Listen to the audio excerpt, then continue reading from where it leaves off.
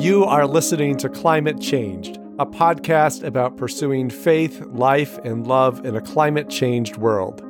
Hosted by me, Nicole Dieroff. And me, Ben Joshua Davis. Climate Changed features guests who deepen the conversation while also stirring the waters. The Climate Changed podcast is a project of the BTS Center. So, Ben, this final episode of season 1 of Climate Changed is, it goes pretty deep.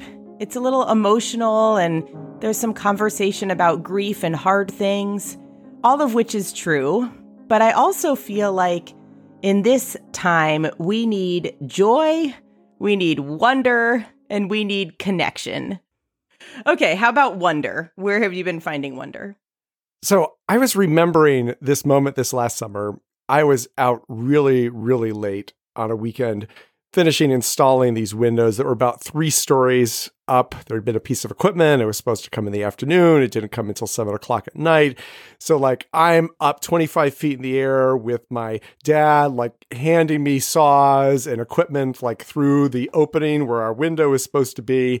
And we finally get done with this work at 11 o'clock at night. I am grumpy. I am exhausted.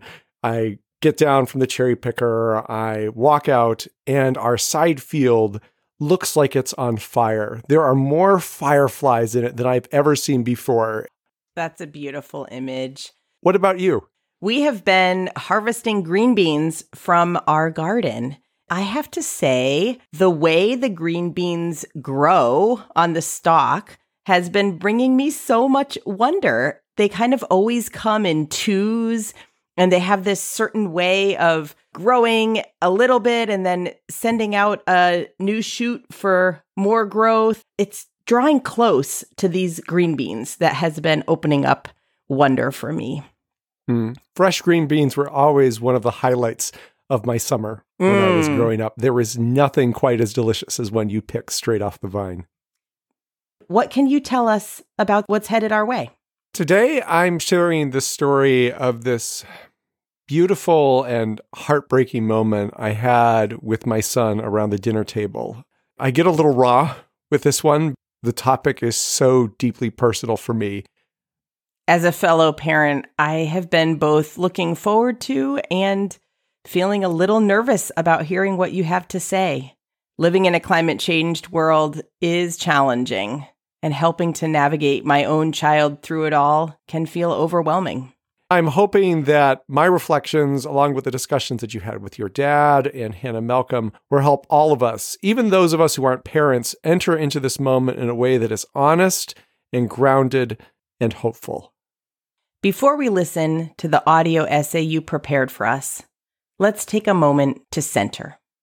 In every episode of Climate Changed, we bring you a grounding. Today, I'm inviting Hannah Malcolm, the editor of an amazing book that we have been engaging with at the BTS Center called Words for a Dying World, Stories of Grief and Courage from the Global Church. I invited her to share one of the many poems in this book with all of us as our grounding. Hannah. Thank you, Nicole. I want to share with you a poem written by David Benjamin Blower, who is a musician, writer, and podcaster. This poem comes from an album that he released in 2019 called We Really Existed and We Really Did This, which is a record of reflections on ecological breakdown. This poem is called The Wall. We all walk into the future backwards, because the past is our only reference. And only rarely does the present demand that we turn and refer to what stood there ahead of us. And when the future demands that we turn and behold, we will confound it and say no. And any who turn and say what they see, we will no longer break bread with these. For if we must hit the wall, it is our wish to do so unknowingly. Can we hope for any better ending than this? If only it were so, but we do know. We can smell it and we can feel it in our bones. And to suspend our knowing unknowing, we go and hang what we know on the tired bones of those, scapegoat the wretched of the earth for the judgment that we piled against ourselves. and all before creation gives birth to the new things we cannot imagine, nor should we have any right to taste them. And then she will take back from us all her stolen Sabbath's rest. We will say on that holy day, Amen and yes.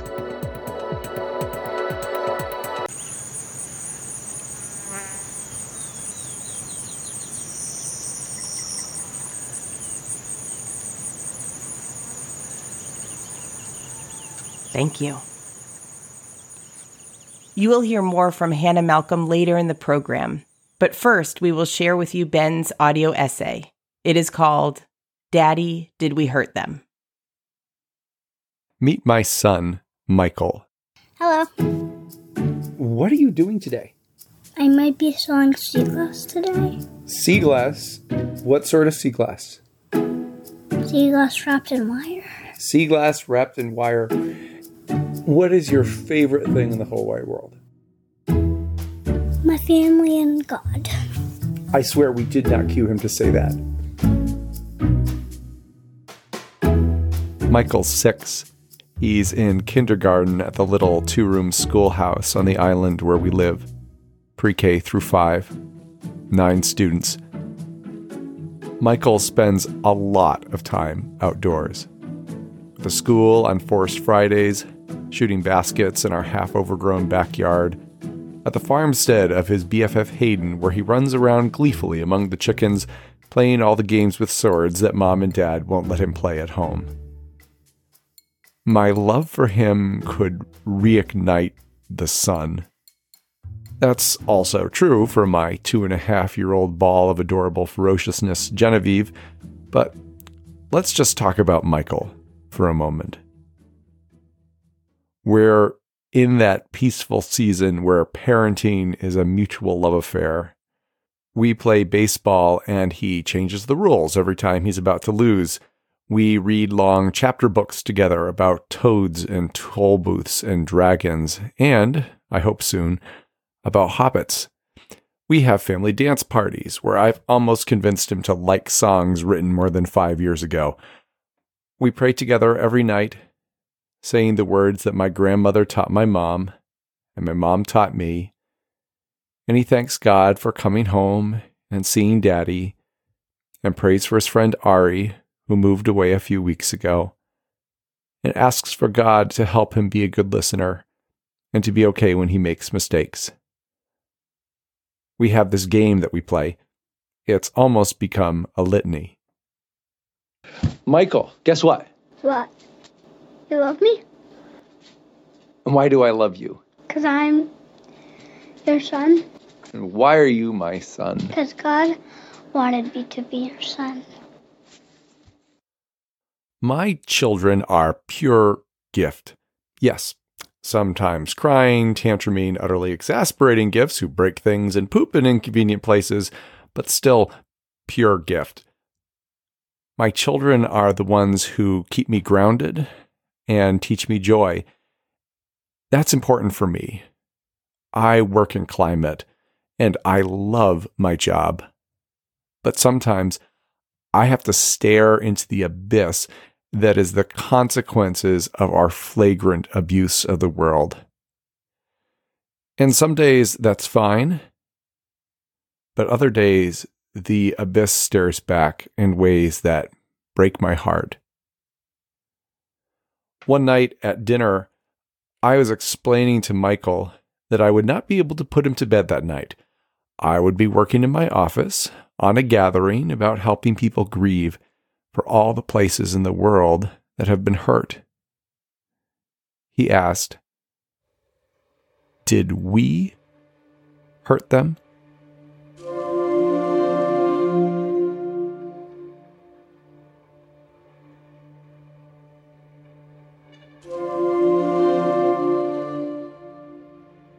We've had a lot of difficult conversations with my son since the pandemic began. His remaining great-grandparents died in the last 2 years, and we couldn't go to their funerals. We've talked about George Floyd and why all his favorite basketball players are kneeling during the national anthem. We've talked about wars in Ukraine and why Russian soldiers are killing people. And I've learned my son can hear hard things.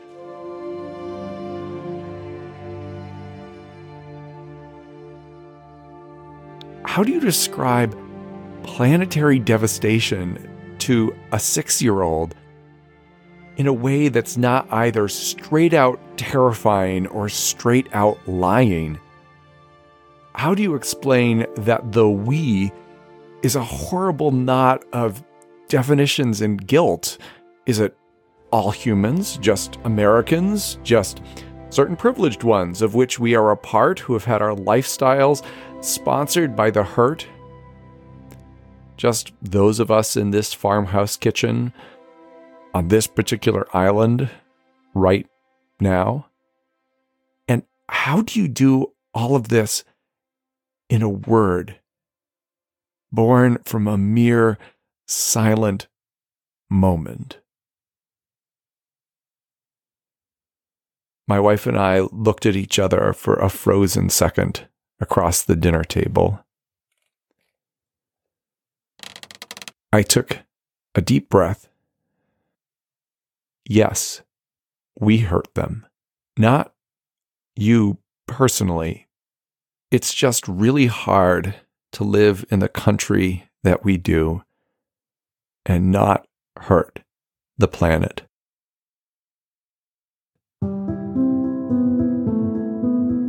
I'm taken back to when Michael was born.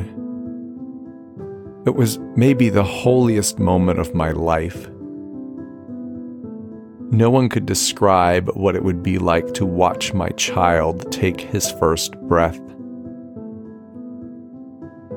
No one could describe what it would be like to lie nose to nose with my son minutes after he was born as he lay on his mother's chest, and have our eyes lock for one eternal moment.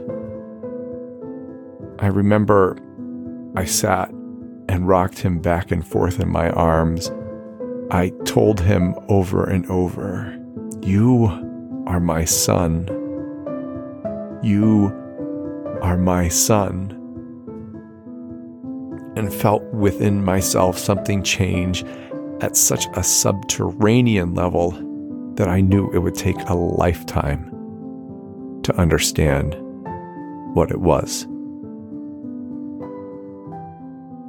We want to give our children the world when they're born. But what does that mean when the world we give them has been broken by us? It's not just that the world will be a harder place for my son than it was for me. It's not just that he has weathered one pandemic and will likely have to weather more. It's not just that someday he will go to a funeral for an island beach that families have gone to for generations to play in the waves and harvest clams at low tide. It's not just that as bad as it will be for him, it will be far worse for most of his kin, the human ones and the not human ones, most of whom have far less responsibility for this moment than I do, or he does. It's that we did it. It's that I did it. I hurt them. We hurt them. The we doesn't mean all of us, but it definitely means me and people like me in our white bodies whose privilege was built on generations of exploitation and abuse. We who are taught that the world exists for the purpose of our convenience. In other words, the we around this table right now, and my son, especially the we of me and you. But yes, we did it. I did it. I did it in part because sometimes I don't know any better or didn't have any other choices. I did it because abuse is baked into our way of life, confirmed in policy by our government, monetized by our corporations, enforced by our culture in ways that we simply can't control or just don't notice. But sometimes I did notice, and I still did it for the dumbest reasons. I did it so we could have snacks and convenient plastic pouches and flat screen televisions that could swallow a wall. I did it to numb myself on instant entertainment and to-your-door retail therapy. I did it because I didn't want to have hard conversations, didn't want to fight for what's right, and more than anything else, didn't want to compromise my precious lifestyle, which is based on burning the future generations of our children to the ground. We became the bane of flying and swimming creatures so our sandwiches would only cost 99 cents. Exterminated species for sport or because they happened to be in our way or because we just didn't give a shit. Chopped down trees older than any of our remembered ancestors so we could build cheap furniture. And now, because it's always a cycle, the consequences rest on all of us, but more than that will rest on our children, who will have to struggle with the birthrights we broke while our bodies lie in privileged preservation in the ground. Yes, we hurt them. I hurt them. And that, my son, is our birthright to you, along with all the love I can possibly give.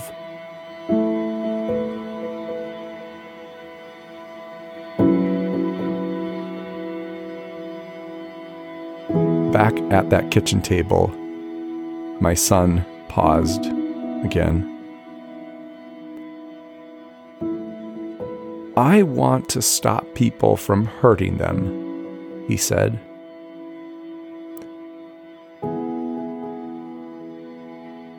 Even if they hurt me when I do it. In this moment is all my rage and grief and hope. Rage at my son's birthright, broken through no fault of his own. Grief at the undeniable reality that there's nothing I can do about it. And hope because of the determination of a single young soul who wants to stop people from hurting his kin, even if people hurt him when he does it.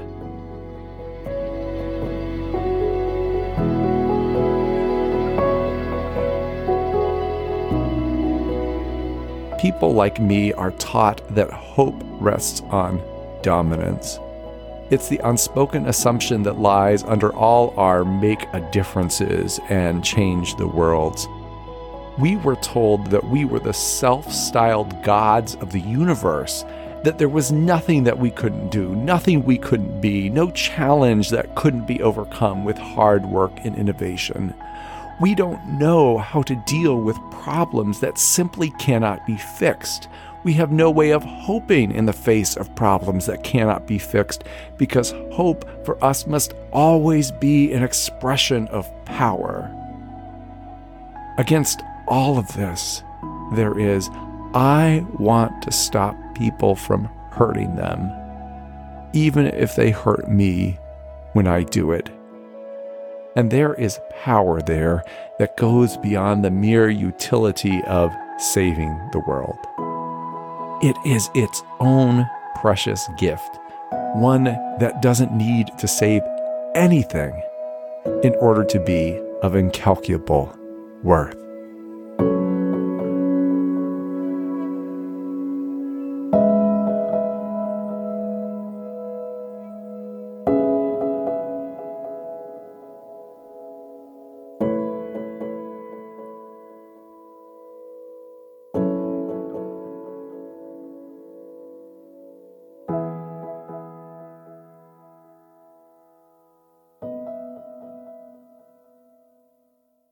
After listening to Ben share so deeply a story about his own son, I decided to sit down with my own dad. Hi, Dad. Hi, Nicole. Ben's audio essay both opened my heart and got me thinking. Yeah. We're a little older than Ben and his son in sort of a different phase of life. In fact, I have a child. You have a grandchild about the age of Michael. Introduce yourself in whatever way feels right to you. Well, curiously, I'm a Michael as well. So I'm an engineer by training and education. I'm now retired, but spend a lot of time working in the church. I'm not really a big church person.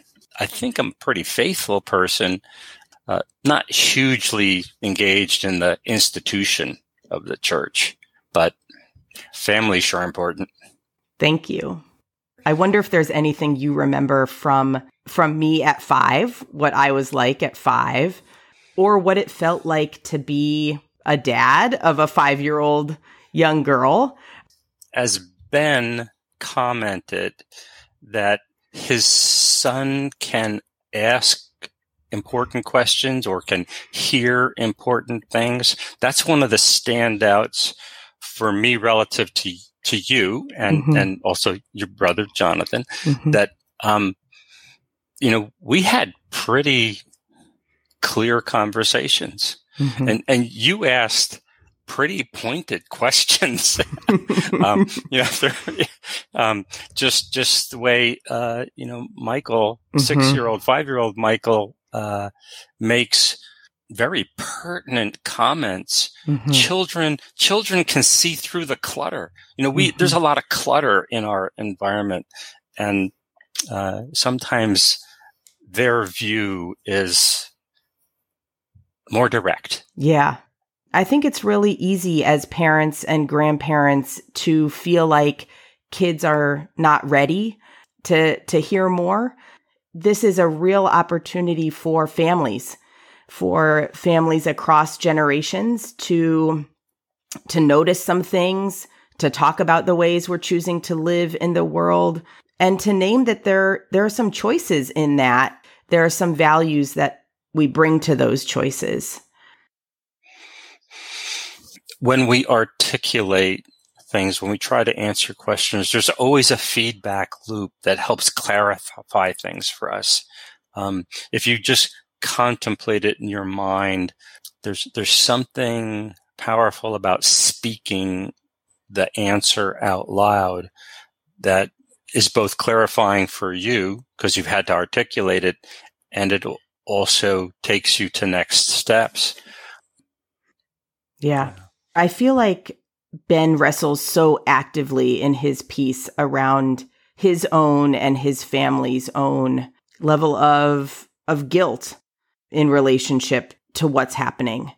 As I talk with people of different generations about the climate crisis, there is a sense from young people that there's a real sense of anger and frustration, not being in decision-making roles yet and feeling like they will bear out the consequences of lifestyles that both you and I have grown very comfortable with. Yeah, it's true. Very true. Yeah.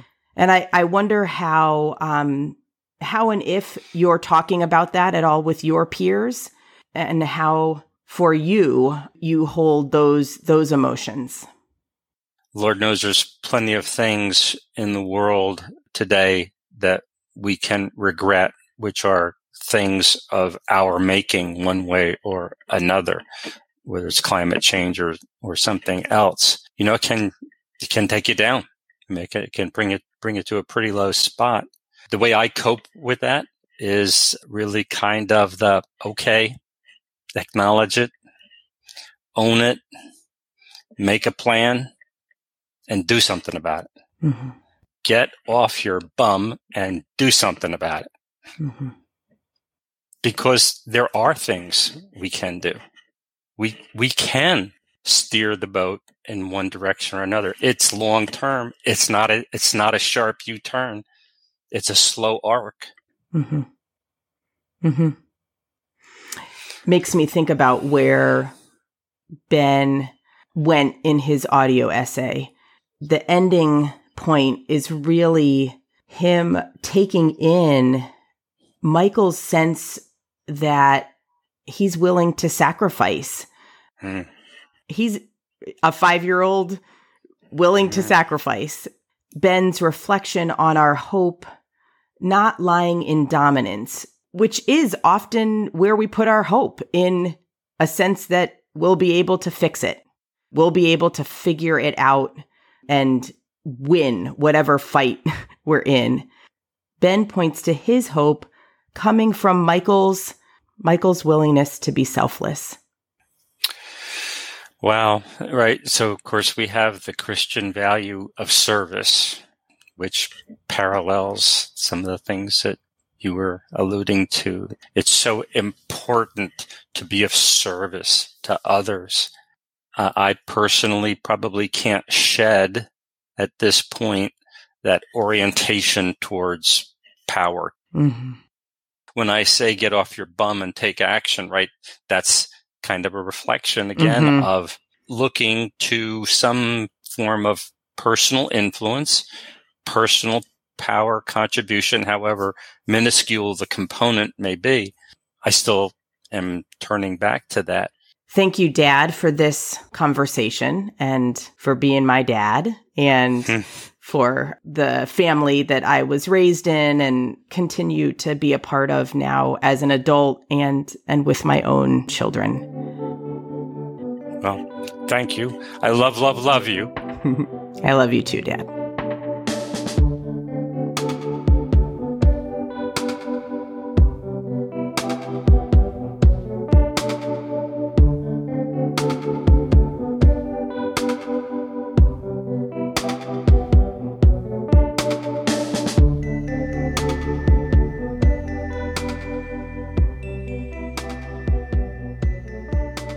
Hannah Malcolm, thank you so much for agreeing to have a conversation with me.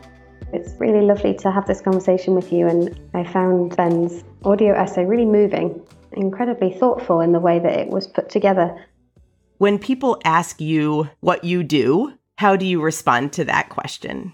I usually start by saying that I'm training to be ordained as a priest in the Church of England. And then I say that I'm also writing a PhD about how we can think theologically about loss because of climate breakdown and ecological collapse. Usually that's sufficient to create an awkward energy between me and the other person. Either they would rather not talk about religion or they'd rather not talk about climate change, and sometimes it's both. If the conversation goes further, we might talk about how those two things also interact in other parts of my life, in some of the kind of organizing and campaigning work that I do. That's plenty. I wonder if there are identities that are important to you that you might want to share as we start this conversation. I'm British, white British. I've lived most of my life in the UK, although I also lived in the States for a couple of years, where I met my husband, who is from Alaska originally. I suppose for this broader conversation, one of the pieces that has been very interesting for me to explore has been around some of maybe like the meritocracy type ideas or ideals about yourself that you can grow up with if you grow up in a middle class environment. I was raised by parents who were very passionate that we would kind of take our faith really seriously and what it means in the world. And for them, that meant, some quite sacrificial things. But also, if you grow up in the kind of middle class world where education is really important and where you believe that problems can be solved if people try hard enough, right? Like that's a kind of belief that can be really easily absorbed. Mm-hmm. That was one of the bits of disentangling that I think I had to do as an adult as I came to terms with climate change, as something that it didn't matter quite what I did. There was real failure repeatedly in that story. So that's another bit of, I think, my identity that's been interesting for me to engage with as I've explored particularly my responses to climate change. I love that you went there right from the beginning, because this is a piece of your writing and thinking that I just want to name. I don't see anyone else doing it quite in the same way that you are, reflecting on privilege in the context of ecological grief. And I think Ben does that also in his own way. including really at the end where he starts probing into what hope looks like when it's not about dominance and it's not about figuring out the fix. When he shared that, I'm wondering if you'll let me read back a few of your own words. I thought of you almost immediately. Here's a sentence or two that you wrote in your introduction to Words for a Dying World. In the West, we have imagined ourselves as the great problem solvers and architects of the earth. Perhaps we are now pricked by guilt at the cost of our position, but we still assume that our position is the one from which improvement or even salvation will emerge. That is, if it is to emerge at all. Ben talks about hope in the face of problems that cannot be fixed. Yeah, it's really interesting to go straight to this question of how we talk about hope in meaningful ways. Part of the encounter with grief over climate change was in some ways a kind of recognizing a generational thing. So my granddad was a climate scientist. When you are a child, you really do believe on some level that your parents and your grandparents have a lot more power in the world than they do. He spoke with so much urgency about climate change, but actually his work in some ways had the opposite effect on me. It didn't create anxiety. It created a sense of confidence that people like him, were working so hard on this problem and had dedicated their lives to trying to tackle this at a global level. Right. So, of course, by the time I was a grown-up, yes, this would be something that had been solved. Realizing as an adult, looking at the work he had done and all of the good things he had been involved in, and yet, accepting that carbon emissions had only risen over his lifetime, is a real material measure of where we've got to.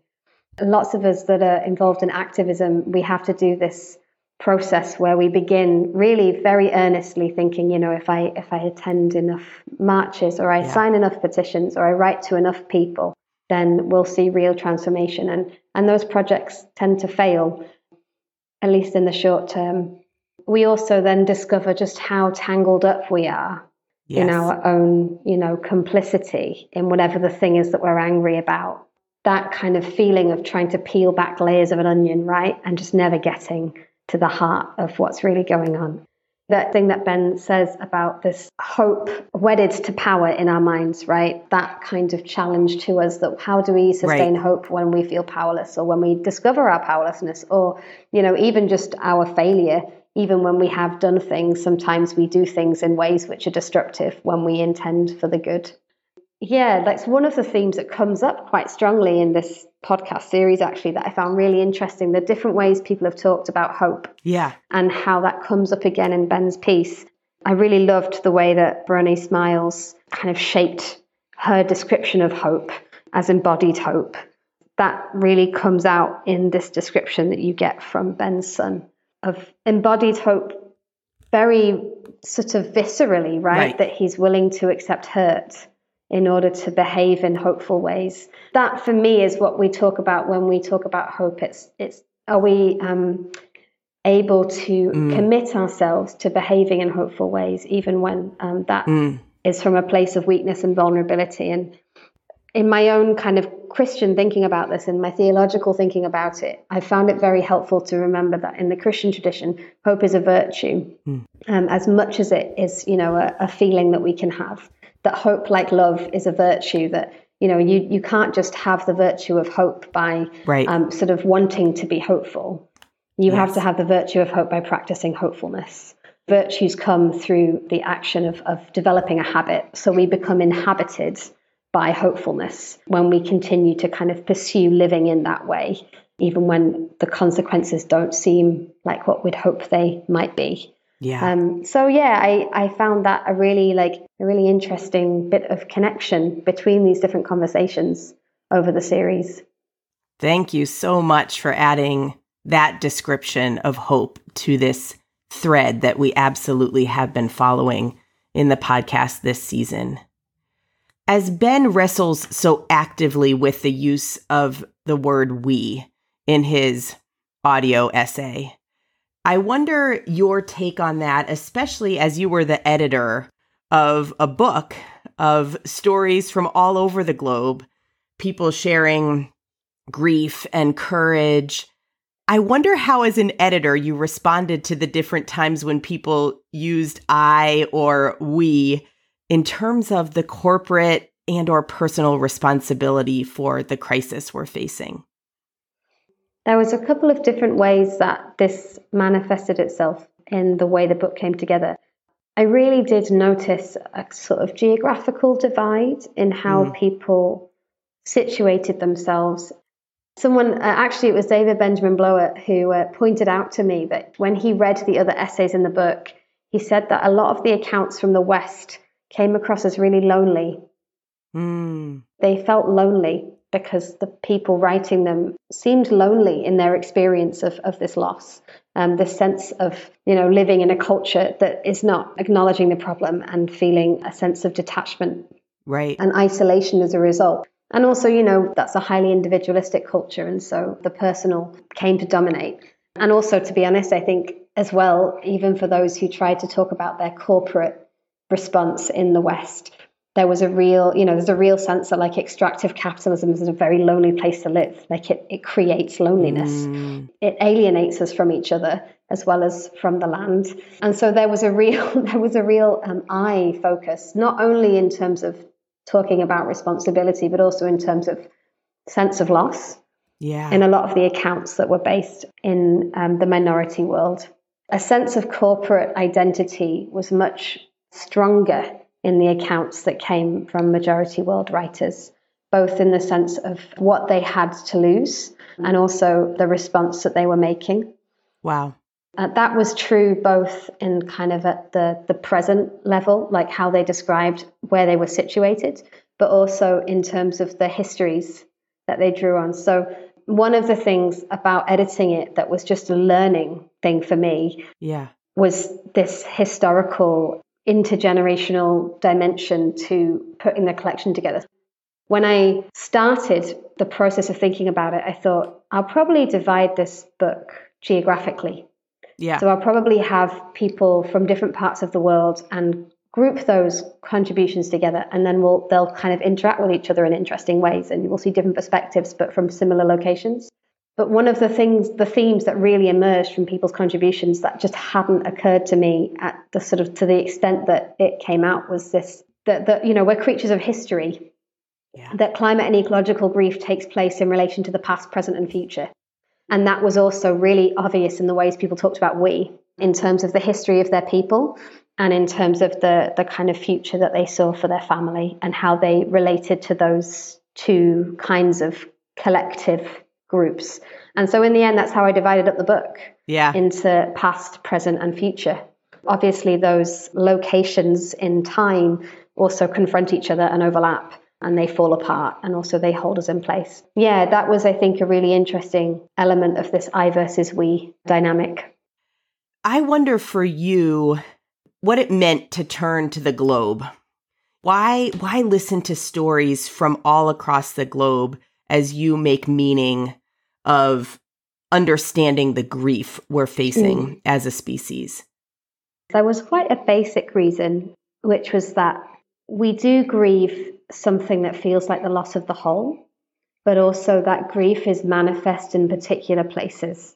So our grief kind of belongs to places, right? Yeah. It's an expression of love and love over the loss of particular things, particular peoples. Yeah. In order to create some kind of meaningful framework for talking about global loss, we need to see what is the particular that we're losing. Yeah. And so I really wanted to do justice to that.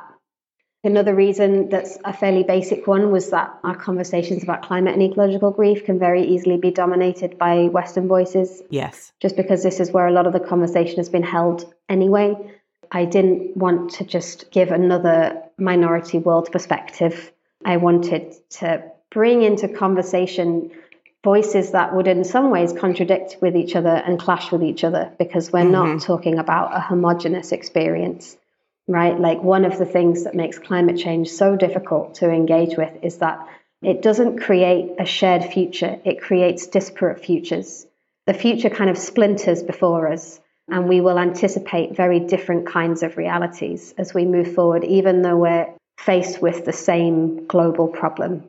Yeah. It creates very disparate futures. So I wanted to do justice to that problem as well. And I think the last thing I would say is that I really do think that grief and the way that we experience it is very much a learned behavior.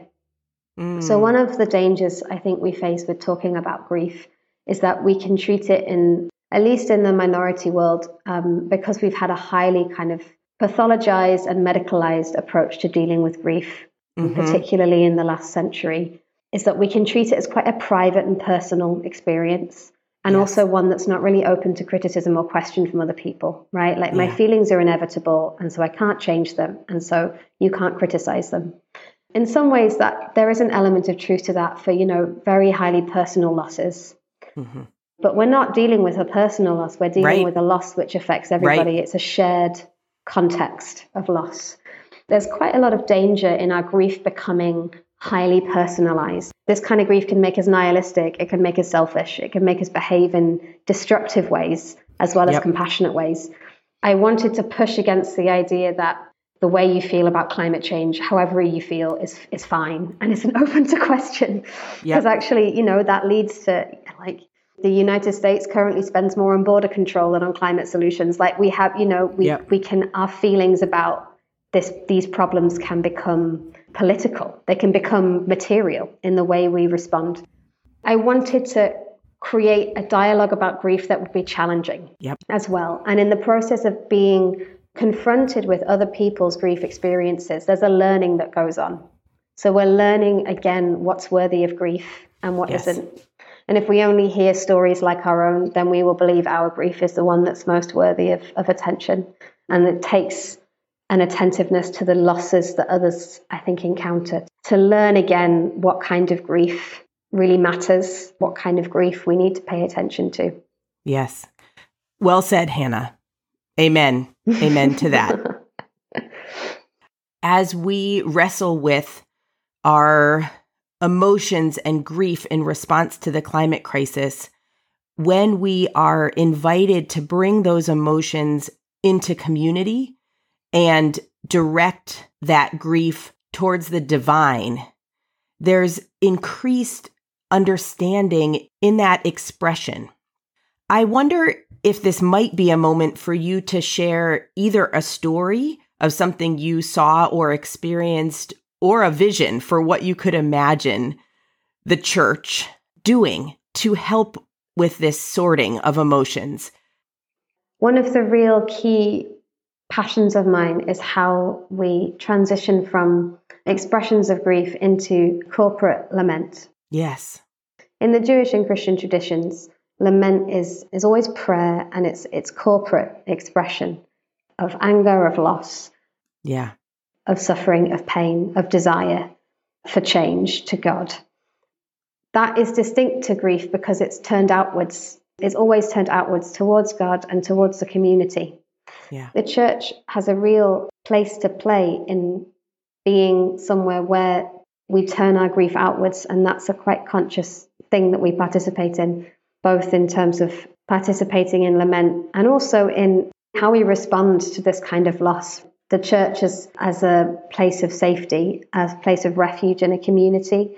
We have to ask what that might mean spiritually in terms of helping people to practice lament and the transformative power of corporate lament, of corporate prayer, and also how we respond to that feeling of grief practically, what resourcing churches can give people. And this comes right down to the really the basic stuff, like making cool church buildings available to in heat waves, being places of refuge in increasing extreme weather events and storms. This winter in the UK, we are facing an energy price crisis. Churches who are able to do so, many of them will be offering warm banks where people can come and be warm in a building. Yep. There is that spiritual practice that I think is vital. And in many ways, the church is already resourced to do it because we already have the lament psalms. We already have these practices of confession, of turning to God collectively, acknowledging where we've gone wrong, asking for help, sort of acknowledging pain, and then looking to a kind of conviction that death cannot win. And then we're sent out into the world. We have this pattern of gathering and sending, which already facilitates that work. And how we incorporate into that really practical expressions of response to climate change is, I think, vital. So churches already are good at doing a lot of this stuff with things like food poverty, with responding to other kinds of immediate material need. Lots of churches do that work. But how we think about these other kinds of crises coming around the corner and what it means to be a refuge physically as well as spiritually for people, and the relationship between those two things, that's something I'm really passionate about. Thank you. Earlier, we talked about the thread of understanding hope in this podcast series. Another thread that I think weaves through this podcast series is the practice of paying attention. I wonder how that theme has emerged in the stories you've been collecting. Yeah, I loved how Robin Wall Kimmerer put it in terms of the, grief that emerges from intimacy. Yeah. And the cost of attention that comes with that. And you see that in Ben's son's response as well, right? A willingness to learn and then a willingness to let it hurt. And in some ways, the whole book was a kind of exercise in this softening that we go through, that it's painful to let yourself be softened by these stories because it's easier to hide behind statistics. Yeah. To let statistics make the numbers of losses almost meaningless to us. It's much more painful to confront the stories of communities. I loved as well this theme of children teaching adults and vice versa that, we see in the episode with Karina Newsom. That's something that goes on in that conversation between Ben and his son as well. That paying attention, kind of like grief, is a learned behavior, right? We're learning what to pay attention to in the world. We're learning what matters based on what we choose to speak about. Right. Yeah, there's a kind of learning that you hear in that conversation between Ben and his son. There's a moment of teaching, and I'm teaching you that this is a kind of grief in the world that you can attend to in your own way as a child, that you can be aware of this. And then a teaching in response of what's the kind of immediate pouring out of love that his son offers. In the collection, you see that too in the ways that many of the people that, particularly those who are involved in some kind of immediate activist or scientific work, they give these really loving descriptions of the place that they're from, of what they do not want to lose. Yeah. Whether that's a scientist who's working in the Barrier Reef, or a theologian who's from a fishing community in Indonesia, or an activist who is kind of blocking pipelines in Canada. These really quite visceral descriptions of people's attention to the world around them as something that they love and are afraid of losing. It's really costly. All of them talk about the pain that comes with that. I think particularly you see it in a sort of a generational attention, right? Where you have a community who for generations have attended to a piece of land. And then the significance of losing that land is even more profound. Right. Because of forced migration, because of rising sea levels. And that's a theme that comes up as well in the book. For those of you listening, one of your next steps might be getting a copy of Words for a Dying World, edited by Hannah Malcolm. It's an incredibly powerful book filled with so many different insightful essays, all of which are relatively short. It's just really packed full of beautiful stories. Hannah, in addition to getting a copy of the book, are there things on your heart today that you might want to invite people into as a next step? If you are a member of a religious community, whether Christian or otherwise, I think there's a couple of questions we can ask ourselves as we face up to what we're losing and what's coming ahead of us. And the first one is about this, how can my church community locally be a refuge for people in practical and in spiritual ways? So how can we provide or facilitate support pastorally and spiritually for perhaps local climate activists, for young people, for those who are involved in local organizing? And then how can our building or our land be a place of refuge as people face increasingly precarious environments. That leads to a kind of second thing, which is the bigger picture. So you've got your local church community. I think it's just a helpful thing to begin that conversation, right? Like, that's right. It's a really big thing to make a 5-year, 10-year plan, but it's a smaller thing to say, as a church, have we started having this conversation? What would the first step be to begin thinking really seriously about how we're serving our local community? And then there's the bigger picture one, which is that if you're a member of a religious community and that has some kind of national network, so it might be a denomination or a kind of religious council, what kinds of assets does that denomination or religious council have in terms of land, in terms of investments?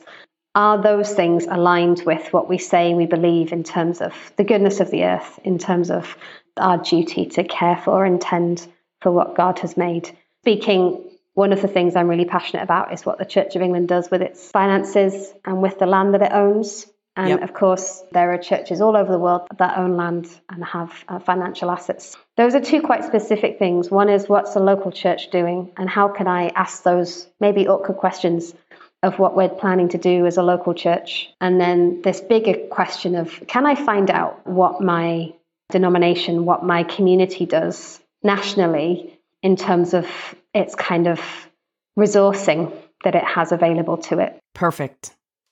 Thank you so much, Hannah, for this conversation. It's been delightful to wrap back and talk to you again after about a year from when we last did a program with you, and to do it in this podcast format. It's been really wonderful. I wish you every good thing in the really good and important work that you are doing in the world. Thank you. Thank you for having me. It's been great to be with you.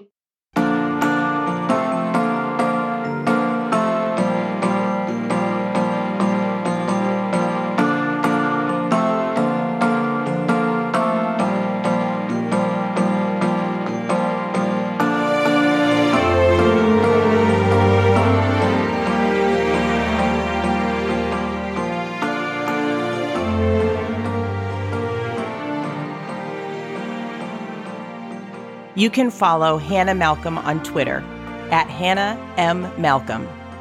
She is the editor of the anthology Words for a Dying World, Stories of Grief and Courage from the Global Church. It is published by SCM Press and available wherever you get books. We will have links in the show notes.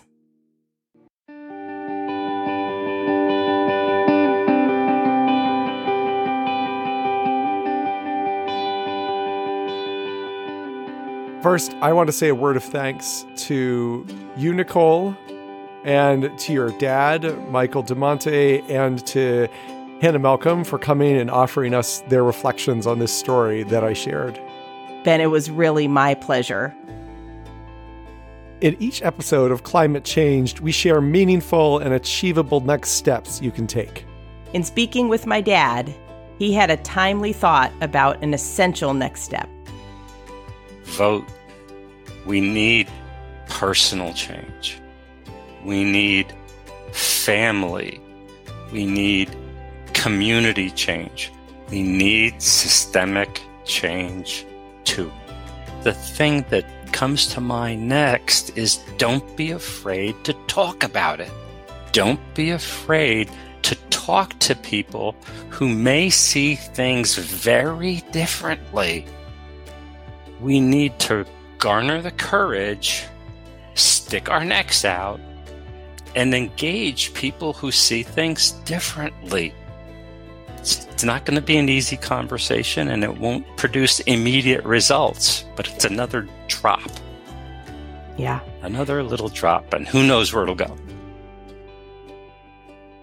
As disasters are becoming more frequent in our world, I invite you to create a 72-hour emergency kit with a child in your life. In addition to the basics, you can customize it with suggestions from that child. These may include favorite snacks, games, books, and even gifts to give to others. To learn more about 72-hour kits, visit ready.gov/kit. That website again is ready.gov/kit.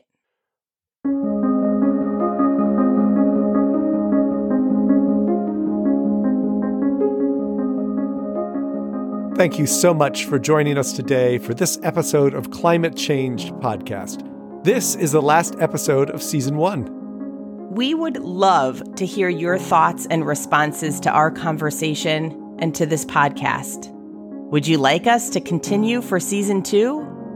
What suggestions and recommendations do you have for the show?